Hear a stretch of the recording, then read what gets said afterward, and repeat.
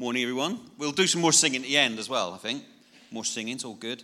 I was thinking about the idea that, you know, because sometimes we sing like the same word over and over again, don't we? And you kind of think, what happens there? Well, Handel's Messiah had 127 repetitions of the word Messiah. Do you know that? And the leader of Mainz Cathedral in Germany, he wouldn't let them play it because he said it's boring and repetitive. Anyway, there's loads of that stuff happens. But we learn stuff by keep on going, by repetition. So I'm going to talk a bit about that today. But let me tell you, on Friday night, Tracy and I, we had some guests who were coming for dinner. And I don't know what you do when you have people coming for dinner, but we tidied the house up. You know, you make it look, so people come around your house and they think that's how your house always looks, but you know you've just done it. You do what I mean? Everything, you're puffing up the cushions, everything's all sorted, you know, the house is good, and you know, you tidy yourself up, put some nice Friday night chill music on Spotify, you light a scented candle in the bathroom, all that sort of stuff, right? And then you cook a lovely meal, dessert. We don't normally do dessert, but you know, you make a special dessert, you get the recipe books out, and you get it all, and you kind of like this expectant hope that people are coming, and we're there. And then the guest, who happened to be Graham and Michelle, this wasn't their fault. It was 7 o'clock, and Chase said, "I'm sure Graham said 7." And I said, "Oh, don't worry, you know, it's fine." 7:15. I said, "It's 7:15. They're still not here." I said, "You know, it must have been 8 o'clock. Tracy, can you just check your text?" So Tracy looks in the text and went, "Oh, they're coming next Friday." So it was us. We had the same meal for 2 days then, which is excellent. You got a reheat one other day, but it was fantastic. And in many ways, it reminded me of Christmas. I don't know how. But Advent is what they call a season of expectant hope. A season of expectant hope, and where you wait. It's that Advent's the season where we wait for the coming of the King. And we were waiting with expectant hope for Graham and Michelle, and they never turned up because they weren't meant to. But at this time of year, as we celebrate and move towards Christmas, we are in a season of expectant hope, where we're waiting, believing, being reminded that Christ came. It's such a beautiful thing. And so I was thinking about this, and for me, the key to Christmas is love. And I've been thinking about love a lot because it's a strange word, isn't it? I love Mars bars, but I love my wife. I love watching football. Do you know what I mean? We use it in lots of different ways, don't we? I love bounties more, by the way, than Mars bars even. Not that you thought I was going to say more than my wife. I meant more than Mars bars. And I was disturbed when I heard they've taken them out of the celebrations tin this year. Does anyone else find that disturbing? Oh, there's a lot of coconut haters in the room. My goodness. But love is a strange word, you know. And I want us to look at a psalm together called Psalm 136. It was a Psalm of David.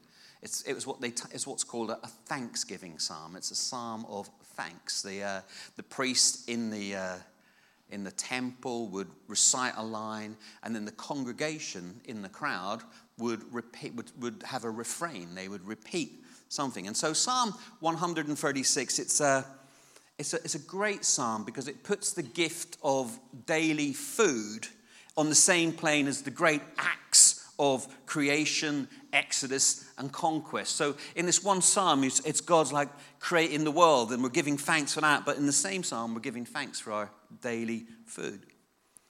And the word love here is this incredibly powerful Hebrew word called hesed. And in fact, a lot of translators say it should just be a word on its own. I've got an English-speaking Bible that where that's used, they just put hesed in it. Because it's a huge word encompassing justice and righteousness. And one of the meanings specifically around this psalm is that hesed, when we talk about the word love, his love endures forever. It's a free-flowing love that knows no bounds. A free-flowing love that knows no bounds. So when we talk about the love of God, this is the love that we talk about. When we sing about his love, this is the love that we sing about, a free-flowing, that it just flows and flows and goes on and on and on and on. It goes because it's free flowing and it knows no bounds. That means it goes anywhere.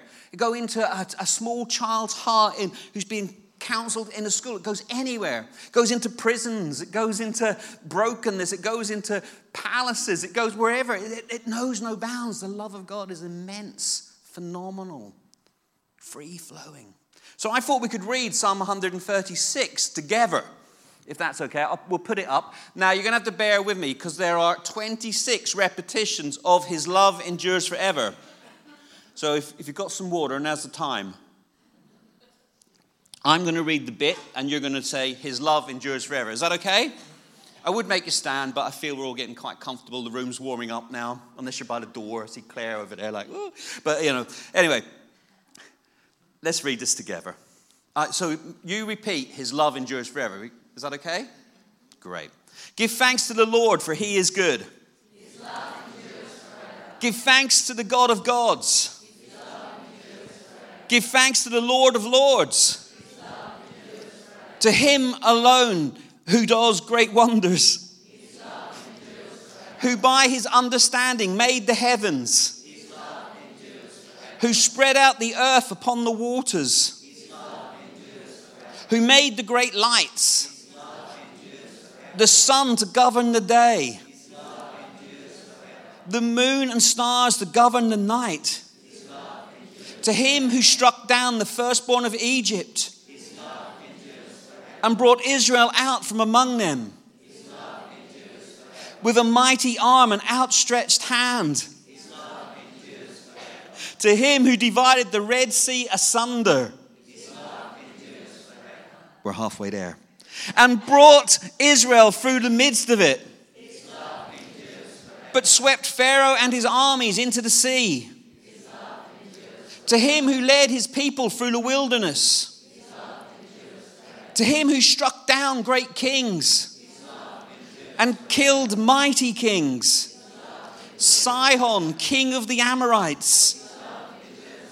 And Og, king of Bashan, and gave their land as an inheritance for his servant Israel. He remembered us in our low estate. He freed us from our enemies. He gives food to every creature. Give thanks to the God of heaven. What a good psalm, eh? His love endures forever. I have a friend called Jess, and she is a piano teacher. And one of the things that she talks about is the need for her pupils to learn middle C. Okay, I don't play the piano. My wife does, sort of. Middle C is often the first note that the beginners learn to identify on the piano. It's not actually in the middle. It's in the middle of two sort of lines or something. I can't remember what the lines are, where the notes sit. But it's called middle C. Once you find middle C on the piano, she gets her pupils to stand up, walk away, come back from the other side of the room and find it again. She gets them to do it like 10 times. Get up, come back, get up, come back. And all the time with her new pupils, she teaches them about middle C. Because middle C is the first note that beginners learn to identify on the piano because it is a solid foundation to begin any piano study. It's the basic foundation note.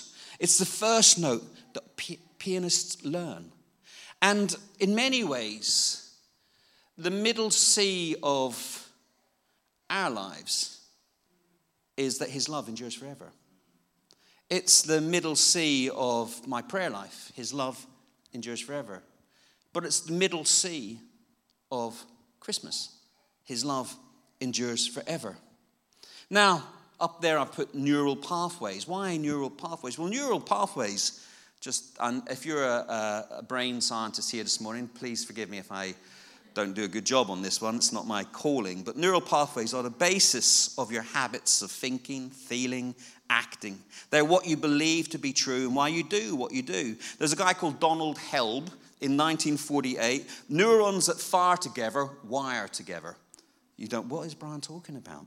We experience these pathways as patterns that develop in our lives. So, like relationships, food, money, career, health, happiness. When you learn middle C, when you repeat it and repeat it and repeat it, a neural pathway forms in your brain so that when you go back to play middle C, you can do it because you've opened and you've created a neural pathway. It's like a hiking trail, okay?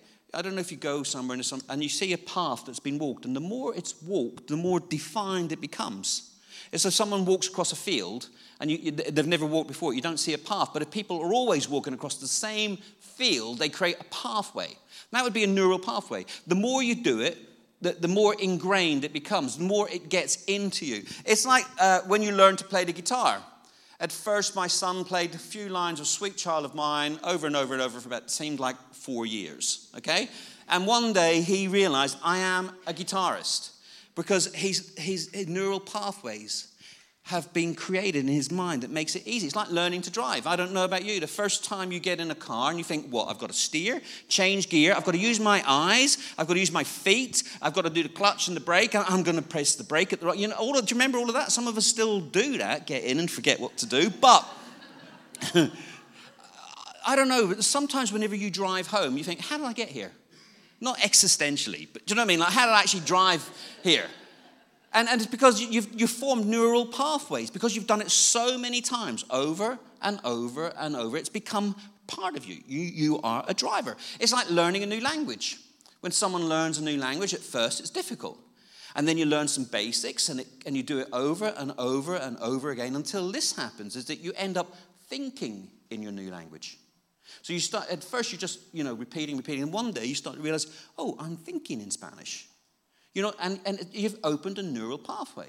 So when we say his love endures forever, the psalmists weren't stupid. The congregation was learning the middle C of the Christian faith, the middle C of the prayer life. Over and over again, they repeat and go, his love endures forever. And a pathway opens up in each one of our lives and in our hearts that embeds itself in us. That is, his love endures forever. We have these neural pathways. Some of them are old as well. I don't know about you, but when I was young, I used to have toast whenever I was at night, like 4 slices of toast with butter. It's the most unhealthy thing ever, right? Do you know, it's my comfort food now as a 52-year-old man. Something I used to eat when I was a child was white, like sun-blessed, the cheap, nasty white bread, right, with toast.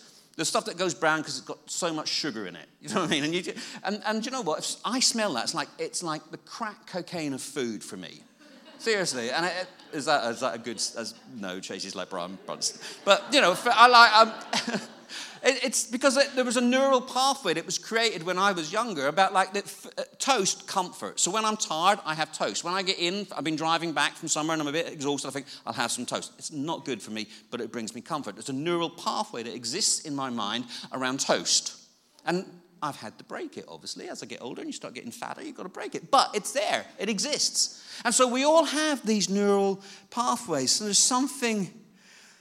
The more we do something, the more we remember. And remembering always involves repetition. That's why there's 26 repetitions of his love endures forever. It becomes the core of who we are. His love endures forever is the regular heartbeat of congregational refrain. It's the regular heartbeat of congregational refrain. His love endures forever, if you can fit it in. But it's a heartbeat. And it should be the heartbeat of every church. Whenever we cook meals on Friday. Why? Because his love endures forever. It's the heartbeat of who we are. When we celebrate Christmas, why? Because his love endures forever. We hear it's a refrain that beats. It's the heartbeat of who we are. John 3:16 says this. For God so loved the world that he gave his one and only Son, that whoever believes in him shall not perish but have eternal life.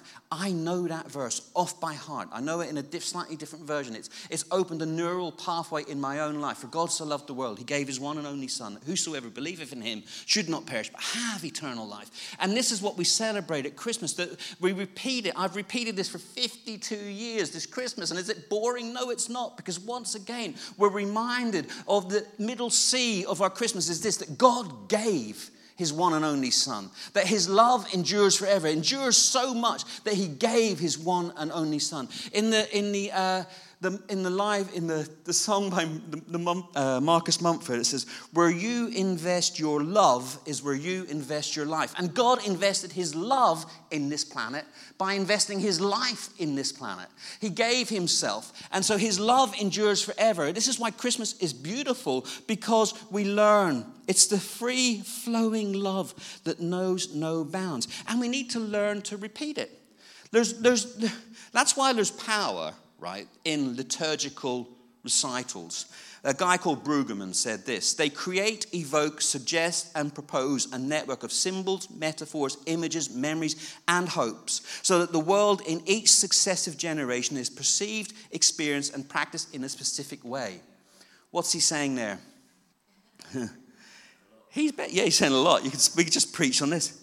He's basically saying if we keep repeating it, we bring the past into the present. We bring the past story of Jesus into the present reality of today. If you learn it, you repeat it, you learn it, you repeat it, and it brings it in. That's why we have nativities. St. Francis of Assisi wanted people to understand the story of Jesus. So what did he do? People couldn't read. Literacy was practically non-existent. So he created nativity scenes. So that when people came to church, they didn't have a book to read. They looked at a nativity scene and it reminded them of the Christmas story. And we do that. It wasn't just a pretty thing that someone designed in Hobby Lobby. This was actually an Ignatian monk called St. Francis of Assisi created the nativity so that people could picture themselves in the story of the coming of Christ. And so in Italy at the time, they were predominantly life-size. They actually, in the end, they had these things called sacred montes. They're like sacred mountains. And they still exist to this day, where you could walk up a mountain, and at different parts on the mountain, there were different scenes of the life of Jesus, life-size. Because if you didn't have a Bible, if you couldn't read, the only way you could picture the Christian story was to picture yourself in it, to see the physical reality of it. And so that's why these things happen. And we do it over and over again. So it becomes the middle C of who we are. We look at a nativity and it reminds us of a God in skin, come like in a little baby, pooping himself and needing his bum wiped so that he could come and be here and live amongst us and grow up and experience life like we experience life. And it shows us the incarnational reality of the coming of Christ in a nativity scene. And it reminds us again and again, God became flesh and dwelt among us. Amazing. Remembering brings the past into the present. See, what it says is this: God who created is creating. God who delivered is delivering. God who sustained is sustaining. The God who forgave is forgiving. The God who saved is saving. The God who loved is loving. When we repeat it, it just gets to be part of us and it gets into us. That's the beauty of repetition, the beauty of doing this again and again, because it reminds us with each recital of the Lord's Prayer, the Apostles' Creed, the peace of Christ, the Easter narrative, the Christmas story, we bring the past redemptive acts of God powerfully into the present. So when we're doing this Christmas thing, it's so much more than lights, smells, and bells. It's bringing the past into the present, the coming of the King into the present, the redemption of humanity into the present. The reason that you and I are here today is because of Christmas and what happened, the reality of the cross into the present. And that's what Christmas for me is about, his love enduring forever. So if we're going to receive, if we're going to learn about the middle C of his love enduring forever, we need to keep remembering. Remember. And that sometimes means we need to repeat it. For God so loved the world, he gave his one and only Son, that whoever believes in him shall not perish but have eternal life. That is the middle C of my faith. That is why his love endures forever. That's what this is about. It's the giving of oneself. It's God himself giving himself to us so that we could live. And then, interestingly, in John, it moves on in John. John 1, actually, that's after, but this is before John 1. Sorry. But to all who did receive him, who believed in his name, he gave the right to become the children of God. See, it's one thing to remember the love of God. It's one thing to remember that, Christmas is about remembering God's love. The real thing is to receive it, to receive his love. This free-flowing love that knows no bounds. We can remember at Christmas, but we need to receive. But to all who did receive him, he gave the right to become children of God. Receive his love. So here at Christmas we remember, but we also receive. I don't know where you're at today. I don't know. I'm not very good at that sort of receiving thing. I love getting gifts. Some people don't. They're a bit like, you shouldn't have. But actually we need to learn to receive the love of God. This free-flowing love that knows no bounds, we need to learn to receive it. This is the message of Christmas, that we remember that God sent his love, but the reality is it's about you and I receiving it. I receive your love today. I receive your love from me. I put my hands out and I receive. And I don't know where you're at this morning, but it's love. It's free-flowing, unending love that knows no bounds, that is available to each one of us today and every day. You should be able to look yourself in the mirror and say, I am loved by God. I am loved by God. You could write it in your mirror every morning, I am loved by God. If you're struggling to say that you're loved by God, I just want to say he's here and you can receive his love. Christmas reminds us that we can receive his love. You are loved by God. Loved, loved, loved. And there is one beautiful, beautiful reality about being a Christian is knowing the love of God. And you might have had all sorts, and I have different experiences of love. What does that look like? How is that expressed? How did your father love you? How did your mother love you? We've got all sorts of stuff that we could probably all spend hours on some sort of psychologist's couch, But God's love is this perfect love. This beautiful, refined, ever-flowing, boundless love. That's why I find joy, because I'm loved. So I remember your love endures forever, but I receive that love. Receive that love. And so this morning, I just want to ask, would you, with me, if you don't mind, if you could put your hands out in the posture of receiving, like someone's about to give you a gift. And if Lucy and the guys could come back up, that would be really, really good. And we're going to have a little time of worship, but I'm just going to pray just before we do that.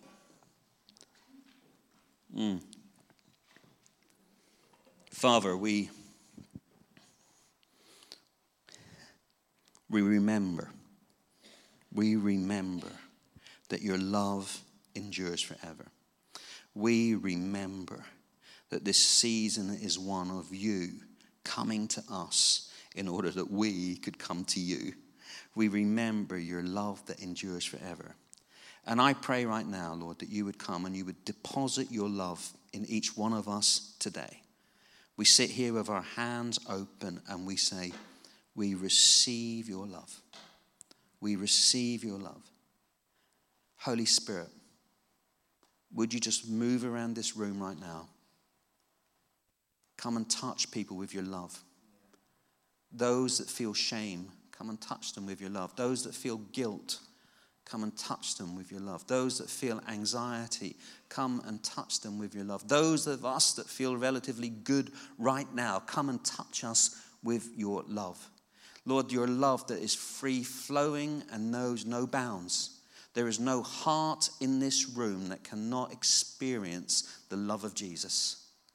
So, God, we ask that your love would flow in this room today. In Jesus' name, amen.